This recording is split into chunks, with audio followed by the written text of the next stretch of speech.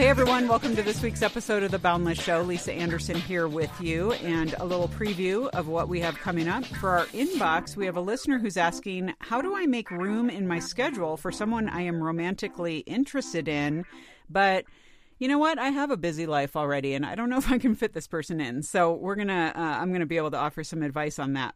And then for our culture segment, our friend Gary Thomas is back to answer really a variety of questions. We like to bring him in when he's around and just kind of rapid fire him with a lot of stuff. You know him as the author of The Sacred Search. He also did Sacred Marriage. Well, he's going to share wisdom on everything from getting along with people we disagree with to lessons from his own marriage. So stay tuned.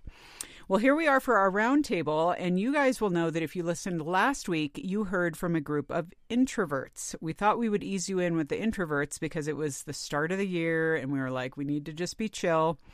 But we have to give extroverts equal time, and so this week, it's about the extroverts for our roundtable. But rather than just letting them, get all chatty about general stuff, they have to be very helpful to people about how to rock it out as an extrovert and how to help other people understand extroverts and love extroverts better. So I want to go ahead and welcome Diane, Billy, and Alex. Hey, guys. Hey. How's it going? All right. So great to have you here. So this is fun. I want you to describe, we're going to start off because I had mentioned even last week, I felt like I was really straddling the fence because I always test as an extrovert, but I'm very borderline, which people cannot believe because they think you just host this show and all you do is talk. And so aren't you extroverted?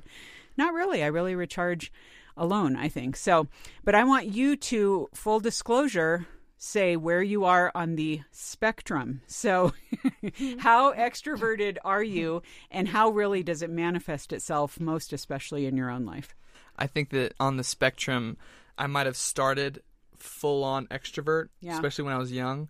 I think middle school honed me, hopefully, to be able to rein myself in a little bit, especially now because my fiance is an introvert. So I think that in the correct situation, I can kind of pull a Popeye and grab the spinach can of social and extroversion and actually be able to exist in that space. But if there is a situation where I need to be introverted and I kind of need to be silent, I'm not like bottling in these like fireworks. I can actually be very comfortable in those moments. Okay, that's good to know. That was Alex. Okay, how about you, Billy? Yeah, I'm definitely a hardcore extrovert for as long as I can remember. There was one time I was taking shifts while driving to school, and we drove through the night, and every time it was my turn for a break, I just stayed up and kept talking with my best friend. And when I got to school, too, then I saw all my friends again, and so then I stayed up all throughout that next day, and it's been the longest that I've been awake ever since. Oh, my word. That's pretty awesome. Okay, Diane. Well, I recently took a test. They were doing like extrovert, introvert, and the gal that was giving me the test said that no one has ever scored as high as I did on the extrovert. And she does this for like the Air Force Academy and for big businesses.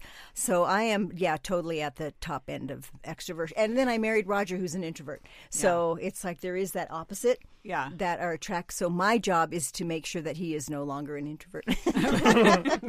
And he's just like, I got to hold on to this. I got to hold on to it. It's myself. Okay, well, let's talk about what you actually enjoy most about being an extrovert, because I think that we're going to talk a little bit later about some of the stereotypes around extroverts and some of the things that can be kind of a drag. But let's talk about what's great about being an extrovert and really how your personality does show strengths around others. Like, what are you able to just rock out with your extroversion? Go ahead. Thank you. I appreciate that.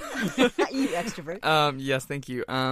I think that one of my favorite things about being an extrovert is I've never really struggled in finding community in a new place that I go. And I know that's a struggle for a lot of people, and I have struggles in different areas, but that's never really been one. And I'm super thankful that the Lord has allowed me not to have to pull teeth to meet new people. But if I'm in a new social situation, I'm like alive. I'm like, where are you from? What do you do? What are your dreams? And a lot of times that just leads me into a social circle that I'm comfortable with, that has, similar values, similar faith. And so that's really helped me when I move to a new area. I don't have to be very alone for a long time, which I really appreciate. That's good. I think extroverts tend to have really good communication skills. And so I think it's good to, like you were just saying, be able to draw people out who maybe wouldn't talk, but it's like learning how to gently draw out someone who is an introvert. And I had an experience with John, our producer.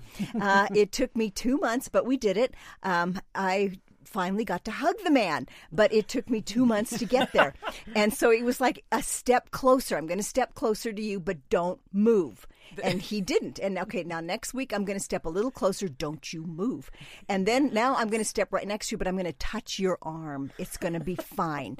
And so now I've created a hugging monster. It is amazing. But it took 2 months. I love how you talk about it, Diane, like you went to the pound and found this puppy that you have to learn how to approach. It's like, oh my goodness. But I saw the though. potential in this man. Yeah. So it's like you see this potential, and I'm willing to risk the rejection. I mean, he could have, walked away.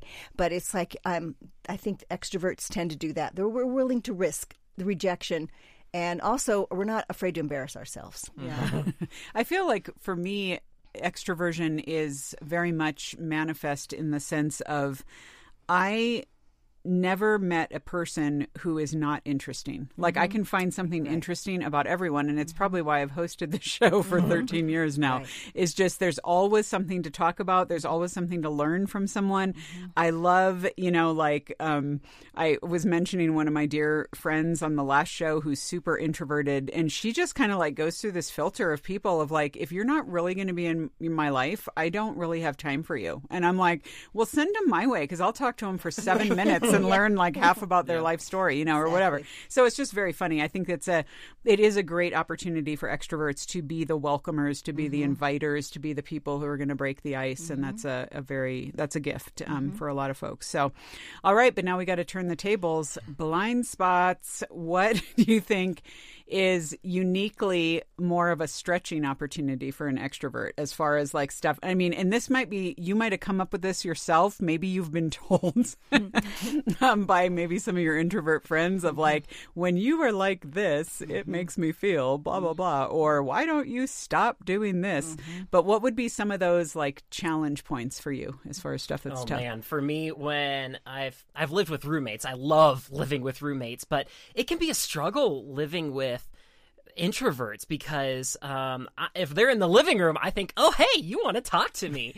But that's not always the case. Sometimes they just want to sit and watch a show. And I've really had to adjust to that and just sit back or be quiet. Like, I mean, it's kind of nice to hang out with them while they're watching a movie, but I would like to talk about them with them. And so that's always been a struggle for me, is just knowing when an introvert wants to talk and just doesn't. That is a really good point, actually, because I have had friends in my past that say, you know what, I love our friendship so much because we can just sit in the same room together and just like not talk. I just love that we can be that comfortable with one another.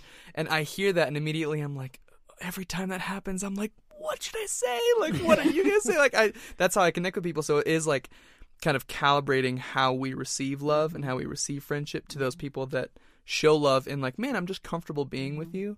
Me receiving that as love and not me receiving that as like, he's mad at me. Or a rejection of exactly. Like, why are you rejecting my, like, you're not talking to me, so clearly you're rejecting me. But instead being like, okay, I just need to think about this differently and receive this as like, oh, you actually really care about me and you're comfortable in this moment. I think extroverts can also be steamrollers because we have great ideas. We're passionate about what we want. And so it's easy to keep talking over the introvert who wants to give an idea. But by the time you're done, they don't want to say anything because you've already laid out the whole plan. So I think that to me is really important for me to back off a little bit because I know I can be persuasive and very passionate about what I feel.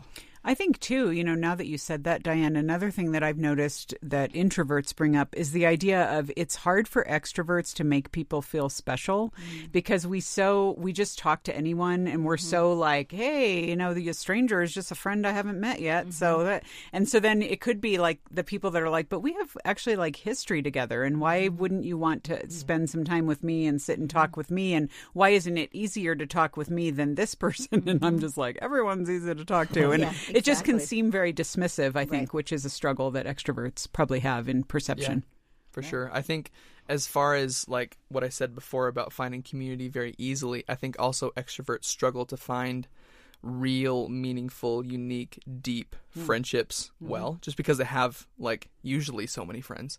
I know a lot of people in my past that have been really extroverted have said that to me and been like, yeah, I just don't really know who like my people are. Whereas an introvert, their friends are like their friends, and like they will like steamroll someone in a truck for that friend. Like they will go to the ends of the earth for that friend. But a lot of extroverts are like, man, I don't know who would do that for me. I have a lot of candidates, but I don't know who are like my deep, deep, deep like friends. That's true. It also seems that sometimes, you know, whereas introverts are very good at conserving energy and being like knowing how to prioritize, sometimes extroverts, though we have a long tail of energy, we can flame out eventually, where it's like, you know, oh, I'm done. Okay, anyway. And then it just makes it seem like we're just doing everything on our terms, whereas other people are like more like, okay, well, I have to go to this event on Friday night, which is 4 days from now. So I'm going to start conserving my energy. And we're just like not really thinking about that maybe. So that is a weird spot to be in. Okay, Diane, maybe you can uniquely speak to this, but Alex also, because you are in a relationship that's very serious. And I hope so. And you're both in relationships with introverts, which I think a lot of extroverts spend a lot of angsty time over like, can I actually do life with this person who's so different from me? And maybe some people break up over it. People do extensive personality tests and psychoanalysis over it. But what does that look like? How do you find the balance, Diane, after 44 years and Alex just getting into it? You know, I'm very impulsive. I get bored easily, and I look at the big picture and I don't go in for the details. So poor Roger goes crazy over me, because when I'm decorating for Christmas, I take every box out, open it, start on the mantle, get bored, and then go downstairs and do something in the basement. But I have to open a new box. Then I want to work on the Christmas tree. So I go back up and I start on the tree. So he's like, finish something. Why? And I'm like, I'm bored. My brain is all over the place. So he will leave the house because he can't take the fact that this. But it took us a long time to figure that out. Are you going to do the dishes? Yes, leave them. I'll do them. Why don't you do them now? Why? Why would I do them now when I can do them in 2 hours? So it's like working those out and understanding that I am bored quickly and I'm impulsive and I will go with my feelings rather than my logic. So it's like backing up and saying, okay, I need to stop and actually plan if I'm going to paint the wall, how many things I need to paint the wall. I just can't open the can and start painting. And there's just a patch on there for like 6 months. Exactly, which I've done. Yeah. Dump the paint onto the carpet. But that's another story altogether. Yeah, for me, it's been very interesting to get her real honest perspective as an introvert on my ability to kind of speak in a group. I remember a situation in Lynchburg, which is where we met. We were at a small group, and there were a lot of people that were new. And I was like, no problem. Like, I am going to go over to each one of them, be like, so what are your favorite things? And what are your favorite things? And like, oh, you said you like sending letters, and this person likes pens. So, like, you guys should chat. And so I was, like, seeing myself as, like, this social web maker, kind of, like, weaving this, like, I can finally, like, get people talking because no one's talking. And I saw myself as this, like, savior. I was getting kind of prideful about it. And then on the drive home, Megan was like, Alex, I think that you just struck me as kind of, like, attention-seeking. And I was like, what? I was doing a service to this room, and like just kind of getting that perspective and being like, yeah, maybe I wasn't coming off to everyone in the room as someone like connecting someone, but instead like connecting everyone, but instead it was me like trying to seek attention for myself. So having that perspective has been very good, and just kind of acknowledging that might be a filter that someone sees me through, and that has allowed me to kind of measure myself in social situations a bit more, rather than just assuming that everyone shares my opinion that I am a cause for good in the social situation. Yeah, that's good. And that's funny because, you know, Billy, I would even say, you know, like, and you guys can think about this even, you know, Alex, as you were dating and stuff, did you ever feel like people, you never really could get anywhere with someone in dating because they were kind of like, I don't even know if you're interested in me or in everyone, or it's like kind of getting back to the whole I don't feel special because you're just like so gregarious with everyone and everyone's invited on this hike and everyone's going to be part of the Billy's Facebook Live. And so what in the world, what's that going to look like? So I don't know. That could be an interesting thing to wrestle with. Oh, man. Well, what I try to do, at least, is I will resort to asking a lot of questions. And so, like, I went to school and, like, learned documentary filmmaking. And so that really comes out when I really want to try to get to know someone. And to me, I'm communicating, hey, I'm really interested in you by asking you all those questions. So I don't know how well that comes across. Maybe that's why I'm so single, but so that's usually my strategy when I try to do it. So, yeah, that's good.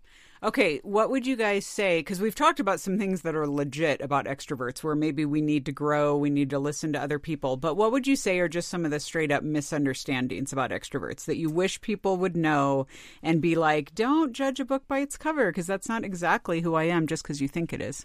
I think it goes back to what you were saying, that you think it's like the Diane show. And it's like, why do you always have to be performing? And it's like, but when was that? When did I do that? Because in my mind, that's not what was happening. It was being the connector, drawing people out, having fun in a situation. It's like, what, do you need attention all the time? Is that why you do this? And it's like, gosh, I didn't even realize that that's what you thought because I'm just having fun, and I'm not afraid to embarrass myself. And so it's like, whatever. And then it's like that same perspective. Yeah. I talked about middle school before, and I was thinking about this specifically for this episode because something I got a lot back then is we were at the lunch table, maybe screwing around, making a lot of jokes. And I remember something that someone said one time, and they were just like, oh, Alex, you're just so loud. You're just so loud. And I can look back on that and be like, that was so, like, funny. I was probably way more loud than I am now. I did need to mellow out a bit. But in that moment, I was like, dang, like, that's probably a really bad thing about me because someone criticized that about me. But as I've gotten older and as I've learned more about the Lord and more about just like how we image him, I think that he is like expressed in the thunder as well as the small voice. He is expressed like Jesus is out preaching in front of hundreds of people and then like going to be by himself and praying. So like our maker, our God, is both. Like he's an extrovert and an introvert. He images that very, very well.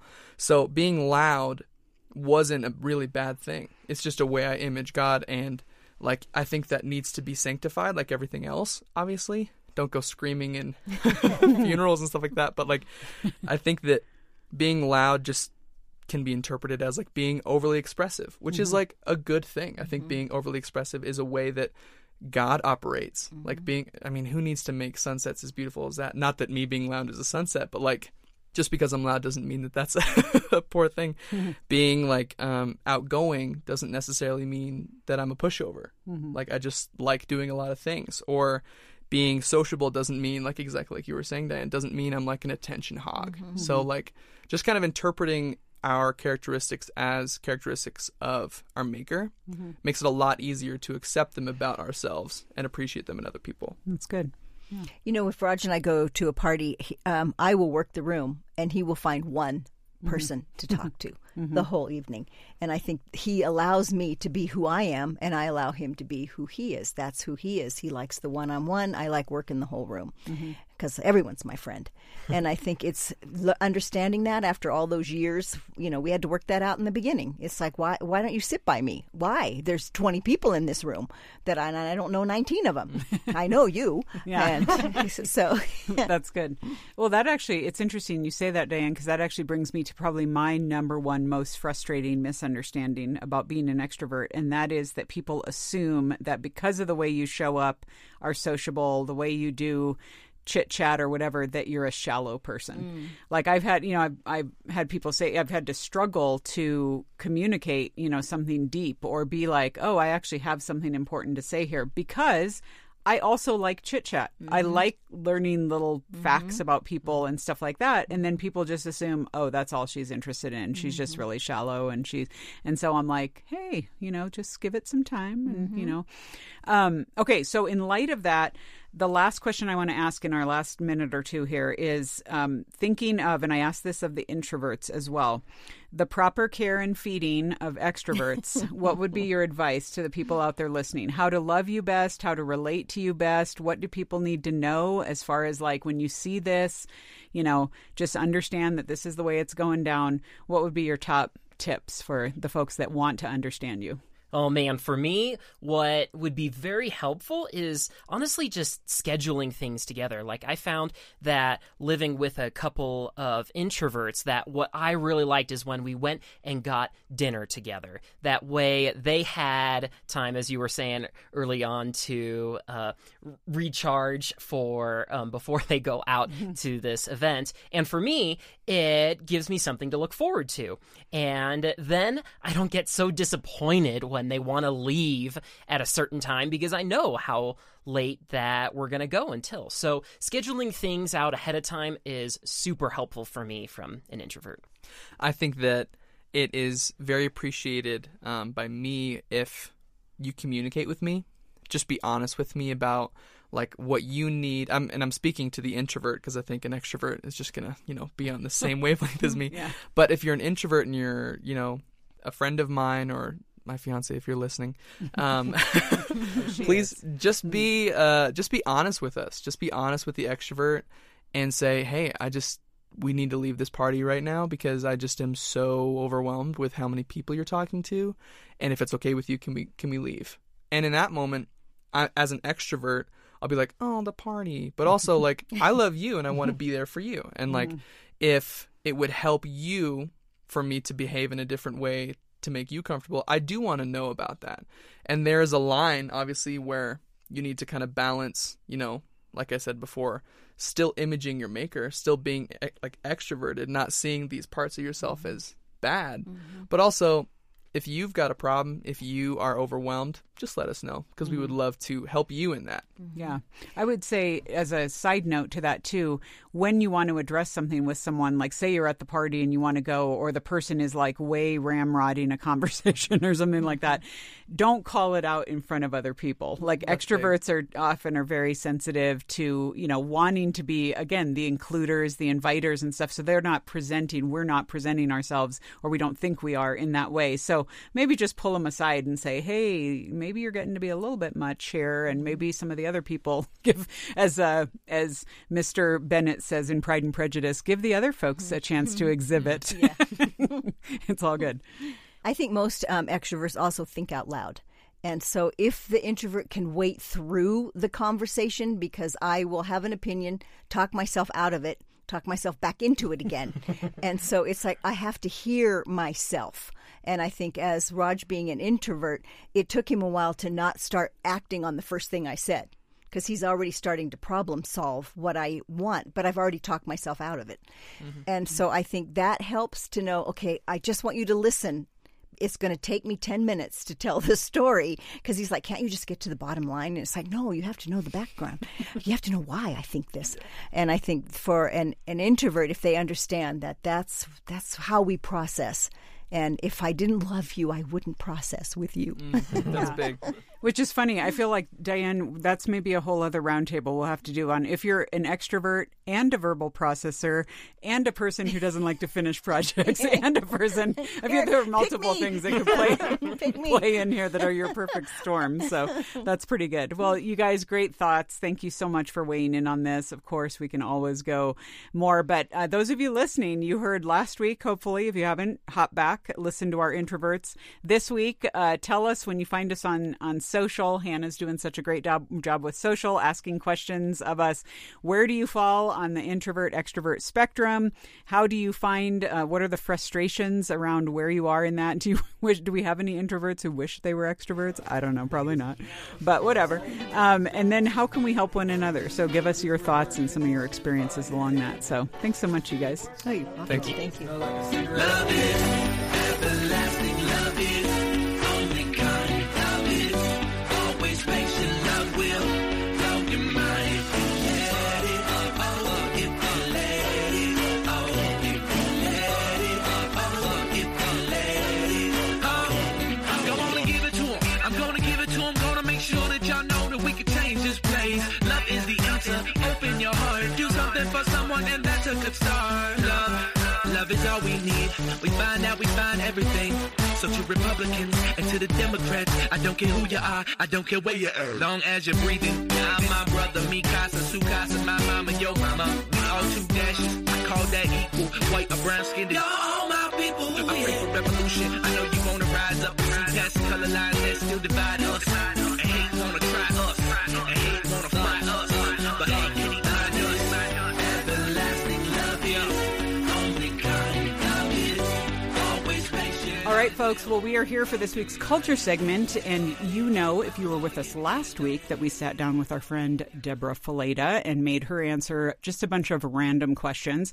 And obviously, some of those were specifically directed at women, and so we've got a couple for the guys this week for Gary to answer. Many of you know Gary as the author of Sacred Marriage, Clearly the Sacred Search, which we've kind of taken as our own personal book here at Boundless among Gary's stuff. Also, the book actually that we're going to be offering today, which y'all should know about. In fact, I want to make sure I get the title right. 9 Essential Conversations Before You Say I Do. And so a lot going on there, and it's always fun to have our friend Gary back in the studio. Hey, Gary. Hi, Lisa. Wonderful to have you. Okay. Well, as promised, I told folks, and some of these are just things that people asked us to ask you. So this is always fun when you're here to answer questions, because we love when someone's a wise, mentorish type and is a few steps ahead of us. Makes me sound in so old. relation. You're not full on presenting like Gandalf here. I mean, it's okay. You're good. He's a marathoner. I mean, he's got a lot going on. He's not, he didn't bring his walker in here, so it's all good. All right, the first one. And I should have alluded to this too. You also wrote When to Walk Away, your book on dealing specifically with toxic people. And that's what our first question kind of is. In fact, we have talked about this at Boundless, but let's talk about this like hot button topics. I think this is kind of recently come to the forefront, even since we had you here before. I mean, we're talking about like, now we're post holidays, but, around the holidays, coming up, maybe it's going to be Easter, maybe this year, maybe you're gathering with family for birthday parties. And the conversation turns to something wacky. It's either going to be around faith, it's going to be around the vaccine, it's going to be around politics, it's going to be everyone wants to share their opinion because they think they're right and everyone else has to agree with them. What are some good tips for just navigating very contentious conversations with family members and others around issues that either some maybe are important, as in like there might be some biblical absolutes that have to be held to, and then some are just like hold them with an open hand. What does this look like? There are 4 words, Lisa, that I go by because it just makes it simple. No conviction, no counsel. If I don't sense that there's conviction and my counsel isn't wanted, I'm not going to give it. I think it's what Jesus referred to when he said, don't cast your pearls before swine or give what is holy to dogs, or else they'll turn and try to tear you to pieces. So Jesus is saying, be wise about when you share and what you share and who you share it with. Just because I hold an opinion doesn't mean somebody needs to hear it. If they don't value it, they don't care what I have to say. If I don't think they respect me, they're not going to respect what I say.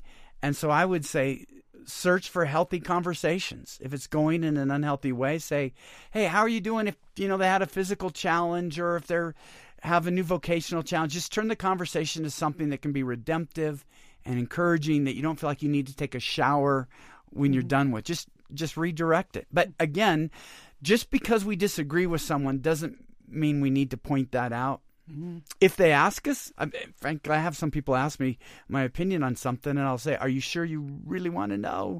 Because if you really want to know, I got to tell you what I really believe. If you don't want to hear it, I don't need to go there, but I'll ask them. And then if it's invited, I want to be courageous, compassionate, and truthful and kind. But if it's not wanted or invited, I'm more quick to walk away than I used to be. Yeah, that's great. Well, and it's so true of just how, like, I find myself sometimes in conversations where I'm espousing an opinion like I'm some kind of expert on it. And I'm like, Lisa, you don't even know. Like, why do you act like you know what you're even talking about, but it's just so expected for us to have an opinion on everything. I think we just need to like chill out and be like, okay, cool. All right, let's talk about marriage. Specifically, we know that Sacred Marriage, which is a full-on classic at this point, you talk about the value of marriage in drawing us towards holiness and the fact that spouses point one another to Christ, and that naturally, and just, you know, the push and pull of marriage, let's be honest, folks, is a little bit of a crucible in that. But then some people will say, especially the daters in our audience who are like fearful about going into marriage and being like, you know, what is it going to be what it's cracked up to be? They're going to say, okay, but Gary, hold up, because like you're saying it's not supposed to make us happy. Does that mean that marriages aren't happy? Explain a little bit about the nuance of that, because clearly I don't think you're just slogging through your marriage. And just, okay. Thank you for that question. Yeah. The subtitle is actually, what if God designed marriage to make us holy more than to make us happy? Oh, good not distinction. instead. Okay. And when I rewrote the book, it was just an update, really. I mean, it was selling enough. I didn't want to mess it up. Yeah. But I added a quote from John Wesley, who I loved it when he said, I don't know anybody who's truly happy that's not pursuing holy. I think if we just step back and think about it, that it's true. If somebody is addicted, they have moments of pleasure, but they're not happy. They're probably miserable and they feel driven. If they're materialistic, if they're negative, if they're critical, they're not happy. And so holiness, I think, actually preserves our happiness. But it's a happiness that's in obedience to God so that we have the joy of God's favor on us. And so, no, I think there's something wrong with the relationship if it's all misery and struggle, particularly if you're dating. I don't think we should choose a life without joy and happiness. What I was pushing against was this notion, doesn't God want me to be happy? I'm temporarily unhappy, therefore I need to get a divorce and find someone who will make me happy. That's a new definition of happiness. It's not what philosophers talked about happiness meaning even 1,000 years ago, that I felt needed to be corrected. Yeah, that's very good. Good distinction in that. Okay, the next question is for the guys, and you have a fair number of years of marriage in your rearview window, and so this is why I think you need to address this. For the guys that are pre-married, maybe 20-somethings, 30-something guys, just what, I mean, this is a big kind of broad question. A few things that a guy can do right now, whether he's dating or not, to be more marriage ready while he is waiting for marriage and to find a spouse. Yeah. I could think of like 5 things, but let me just run them off. One, Yep. Get better at relationships. Have good relationships. It's like learning to understand, to listen, to care, to follow through. Those are things that you can just learn generally. If you're better at relationships, you're going to be better at marriage. And so you should have good guy relationships. But you can also experience that with other women. Get your financial house in order. Sometimes I think as Christians, we downplay the importance of financial stability. It almost seems more spiritually heroic to live on, uncertainty and and I think when I was in college, people were idolizing Hudson Taylor. You never know where the next penny is going to come from. But I think there's a place for financial responsibility over just taking that risk. Get closer to the Lord. I can't tell you how much a force God has been in my own marriage, wanting to hear his voice, motivated by him, feeling loved and affirmed by him so that I'm not demanding with my wife. I would put that at the very top of the list. Get closer to God if you want to get closer to someone else, because you're going to have to get good at forgiving. You're going to need to grow in humility. You're going to need to grow in empathy and compassion and kindness. Those are all fruits of the Spirit. And so learn what it means to be filled with the Spirit. And then I would say, I could go on and on, but the fourth one, have a mission in life. I think so many couples break up because they get bored with each other, because we were made for more than each other. And when you get infatuated, it's easy to become so inward focused. You make each other so happy, and you can really enjoy that for about 12 to 18 months. But when that infatuation starts to die down, and all of a sudden you're going to panic because you don't get the same pop being together, and it's not enough just to be together. It's because God made us for more than marriage. He made us for mission. He made us to seek first the kingdom of God. And that seek first matters. Above all else, continually keep on seeking the kingdom of God. So be a person who's great relationally, be a person who's growing closer to the Lord, set up financially, and you have a mission in life. And I think you're becoming actually much more attractive as a marriage partner. Yeah, that's great. Good thoughts there. And it is so true. I mean, just getting back to the whole getting closer to God. I mean, that is literally the work of the Holy Spirit, and God's word are the only things that supernaturally will transform you. Everything else is just you trying to strive towards something. So definitely get ahead in that. Okay, so getting back to, you talked about guys having relationships, guys having friends. We get a lot of guys that ask us, Lisa, I don't think I even know how to do friendship with guys. It's always awkward. I just don't even know what should be going. Am I asking for friend dates? What am I? What does this look like? So help the guys out there, Gary, as a guy who just wants to have kind of those brothers in Christ. Where do they find them? How do they go after it? And how do they go deeper in friendship? Yeah, it's interesting. I talked to a guy who was in recovery, and he said, when I am with somebody in recovery, I know their greatest temptations, their greatest failures, their greatest character weaknesses, some of their character strengths, and how long it's been since they've really messed up. He goes, I don't know what their job is. I don't know who their favorite football team is. I often don't even know their last name, but I know them. He goes, then I go to church, and I know their favorite football team. I know where they work. I know what neighborhood they live in, about how much they earn, and I don't know anything about what's going on in their heart. And I just want us to have deeper relationships without having to go into recovery to do it. And so just steer the conversation into some healthier places. Now, it's got to be appropriate. Other guys might not be aware of it, but I think it begins with just initiating, make the call. I've got a series of probably about half a dozen guys where we're checking in on a regular basis.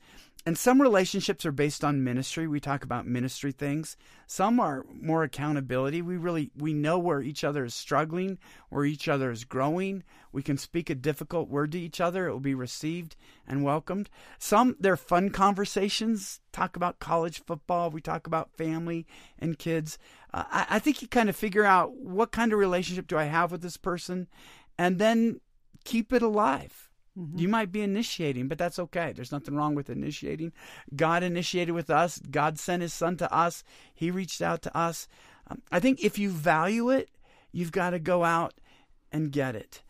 And so be the one who initiates, start the relationships, tell them.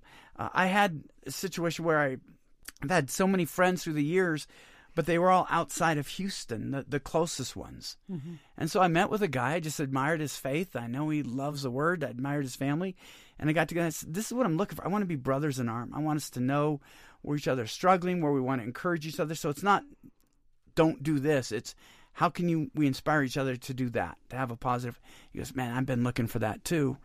And so we'll meet regularly and then check up on text message and phones when it doesn't happen.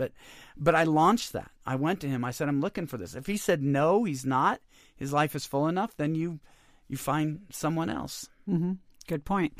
Okay, so this is kind of a follow-up to that for both men and women in that sense. There's a lot of us, we know scripturally we're to love others, we're to pour into others, we're to serve others. But sometimes people feel like they do that and it's entirely a one-way street, or they're never getting something in return, or sometimes there's just those people that kind of need some extra grace, and you're like, how long can I hang in here? What's the best way to do that while still wanting to truly be Christ to others, love others sacrificially, but also have the appropriate boundaries in place to not get completely sucked in and used? Yeah.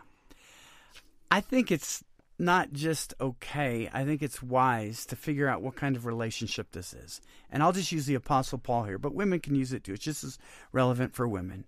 Paul had his Timothy that he was mentoring. And so those relationships are going to not be quite as two-sided. You're really reaching out. You're encouraging them. They may not be lifting you up. But then you've got to have your Paul and Bartholomew relationship where it's side by side. You're encouraging each other. You're ministering together. You're building each other up. If you're Timothy, you want the Paul. And I think it's great to find somebody that's going to mentor you. And there are a lot of guys that would be flattered if we would go to them and say, can you pour into my life? Or in this area, you seem to have a better handle on how to do things than I do. So look for relationships where you might be investing more than they're investing in you. Look at brother relationships, arm in arm, and then find a mentor. And then balance it out. if you look at your life like a car, you'll go farthest when you're doing a little bit of maintenance. I need gas, I need oil, I need an engine checkup. So don't drive yourself into the ground in this heroic display of giving, because in the end you'll be less effective and your relationships won't be as healthy. Okay, well, you and I, before we even started taping, we were talking a little bit about just the state of our culture, the state of the church, different things that we're seeing happen, conversations that are happening. And there are a lot of folks listening to Boundless today who are feeling a little disenchanted with, they have seen Christian leaders that they have read, that they've listened to, we're talking gross moral failures are happening, Gary, walking away from the faith, straight up ambiguity when it comes to doctrinal statements or adherence to stuff, to scripture in a lot of things. How can a young adult who is plugged into a local church and or availing themselves of Christian teaching elsewhere, know what to look for in leaders in today's day and age, whether they're looking for someone on a life-to-life mentorship thing or just something along the lines of, let's be honest, guys like yourself who are a big deal, like pastors, writers, stuff like that that they don't know but they look up to. Lisa, we just got to get more into Jesus. That might seem like a trite thing to say, but this celebrity culture has not worked, raising men and women up that way.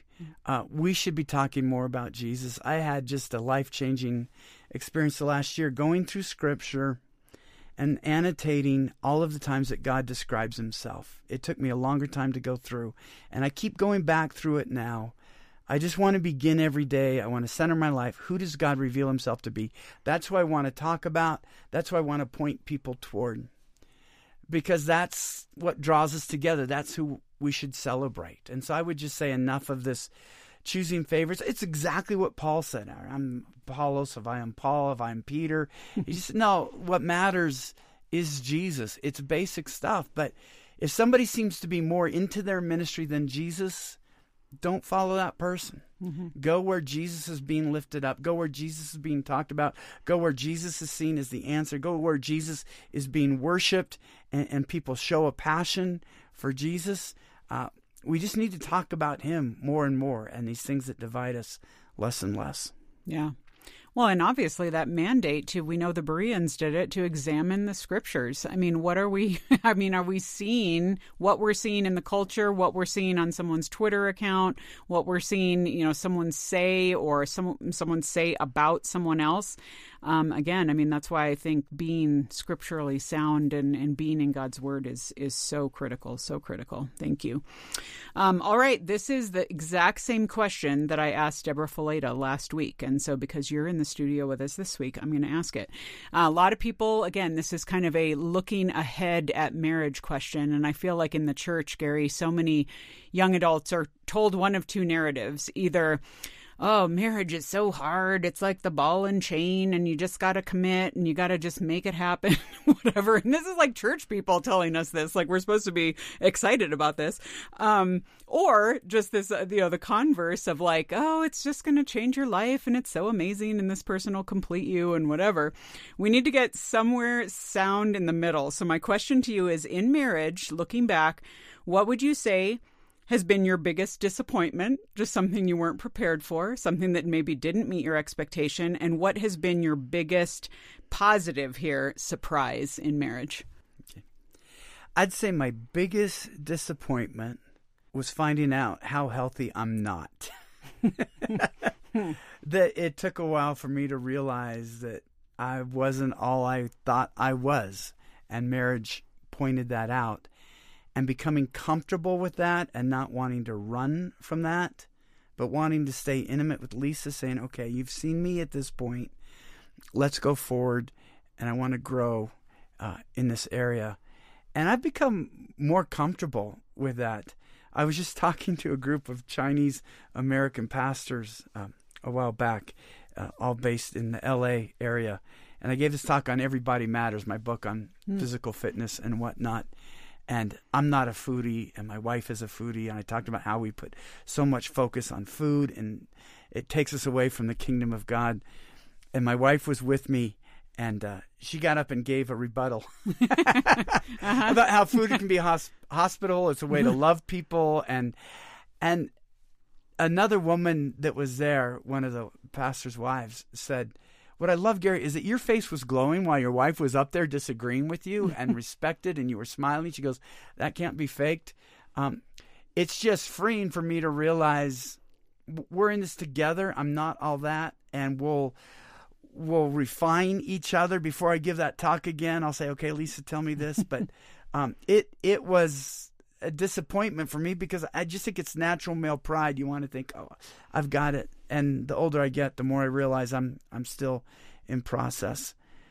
I think the most pleasant surprise is just doing life together, facing difficulties together, facing joys together, facing disappointments together.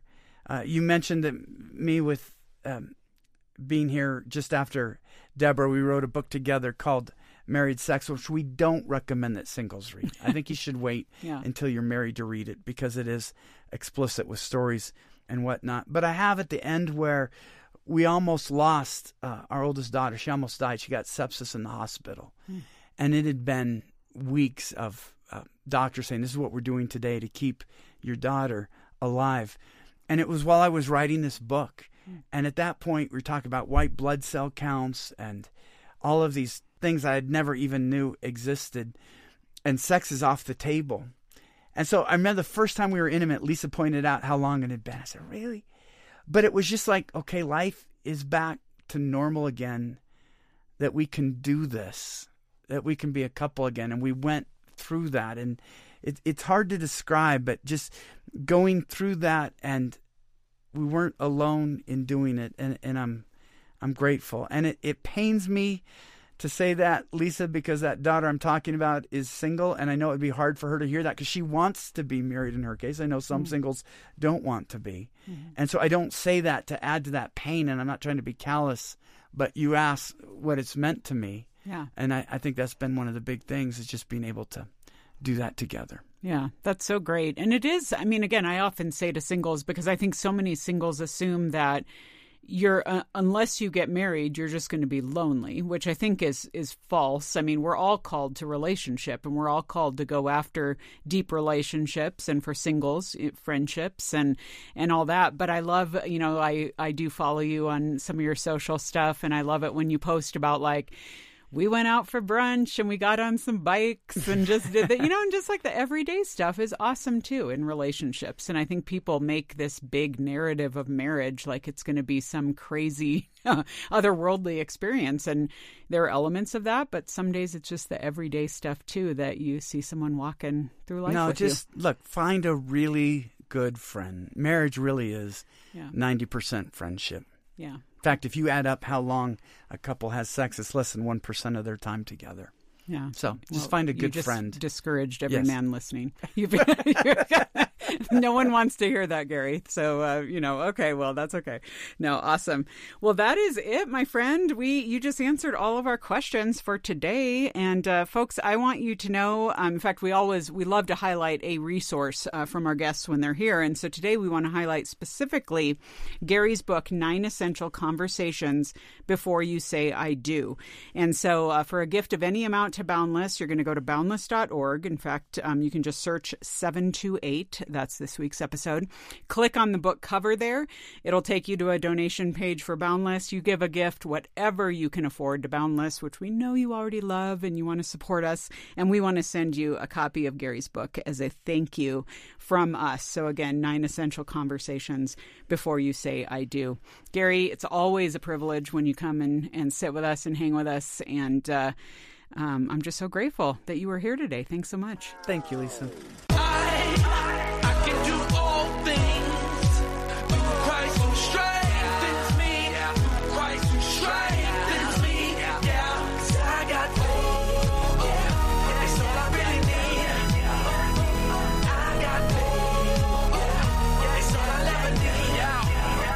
Hey, faith is the substance of things hoped for and the evidence of things unseen. But I understand that you cannot comprehend how I will put faith in something I can't see. think about it. You breathe in, you breathe out. That's air, it's no doubt. In and out in your mouth, you can't see it. I trust what they say. He's not in the grave. Rose on the third day, let's believe it. It might take some time for you to change your mind. You might be on your deathbed, might be on your last day. And you will ask the question, how did I get here? Where am I going? When my heart stops. But you should figure that out way before then. Cause time is your enemy and death is his friend. And you can live your best life right here, right now.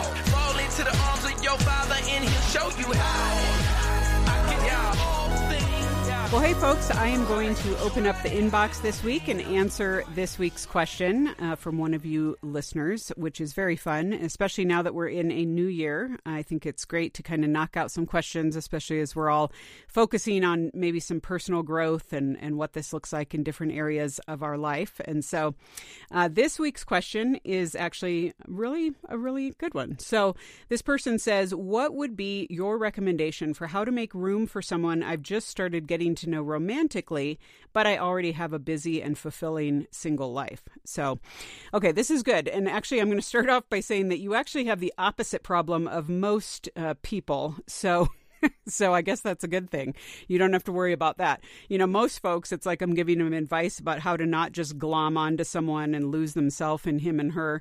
And so this is not a bad place for you to be. It sounds like you're being pretty objective, pretty rational about the whole getting into a relationship thing. And in a new year, it's great to kind of set some standards there and think through some of this stuff. So I think that in order to do this well, kind of the best principle to have in mind is you don't want to give up your life for this person, but you want to invite them into it. And so this is kind of like I always encourage folks, you know, especially when I'm talking to someone who's a little bit more dependent on a relationship or prone to be, that I say, you know, make sure you don't lose yourself. I mean, this is not the time to be casting off all your friends, all your community, dissing your family, you know, just staring into the other person's eyes. And so I think that your decision to not do that is a good thing, because you have the opportunity to invite this person into your schedule, into your life, into your routines, and vice versa. I mean, again, you're not just making it all about you. You want to get to know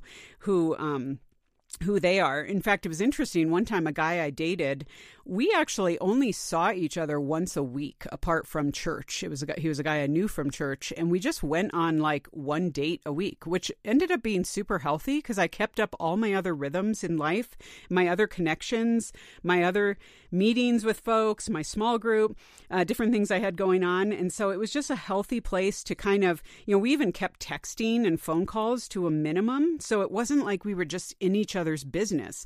I think too often people are assumptive, like you start dating and all of a sudden you just have to be in this person's business and like kind of fold yourself into their life and be in everything that they're doing. And that's just not true, you know? So, you know, we did things in community. We had mutual friends. And so, you know, on the flip side of that, I want to encourage you not to be rude or aloof, because again, you're kind of saying, well, I have a busy and fulfilling single life. Well, that's great. And this is, I mean, it's good for you to keep that up. But at the same time, don't use that to kind of be like, oh, okay, and anyway, you're just an add-on. I'm just treating you like a plan B, because you are truly choosing to get to know this person. And you actually describe it as romantically. And so this person actually deserves some intention in that, which I think is good. But always remember, you know, on whatever line or wherever, whatever tack you're taking on this person is a brother or sister in Christ. They deserve your respect. They deserve the proper distancing and just the, you know, again, until a ring is on a finger, that is what this person is. And so think through that. Have a frank conversation with this person to set expectations for the relationship and hear them out and see what their expectations are. You know, don't sit back only to protect yourself, but honor your time with them. And like I said, if you set appropriate boundaries and you show interest in them, I mean, there's a reason you're singling them out. And so that is totally great. But again, do that with a healthy sense of who you are, what you already have going on in your life. Encourage them in their pursuits that don't include you. And I think you guys have a great shot at getting to know one another in the context of one another's lives. And you can go from there. So hopefully that is encouraging to you and will give you a few steps for getting started. So, All right, folks, because we're in a new year now, I think it would be great for those of you who haven't left us a review yet on Apple Podcasts to go ahead and do that. If you go to Apple Podcasts, obviously the Boundless Show, you'll see your opportunity to leave a review. And I would love it if you would be willing to do this for us, because as so many people are looking for new podcasts to check out in the new year, tell them about the Boundless Show and what it has meant to you, what you've learned maybe in the past year, how you're going after growth this year, and we can all be in this together. So we would really appreciate it if you would do that for us. Meanwhile, I will see you around next week. I'm Lisa Anderson for The Boundless Show. The Boundless Show is a production of Boundless.org. Focus on the family.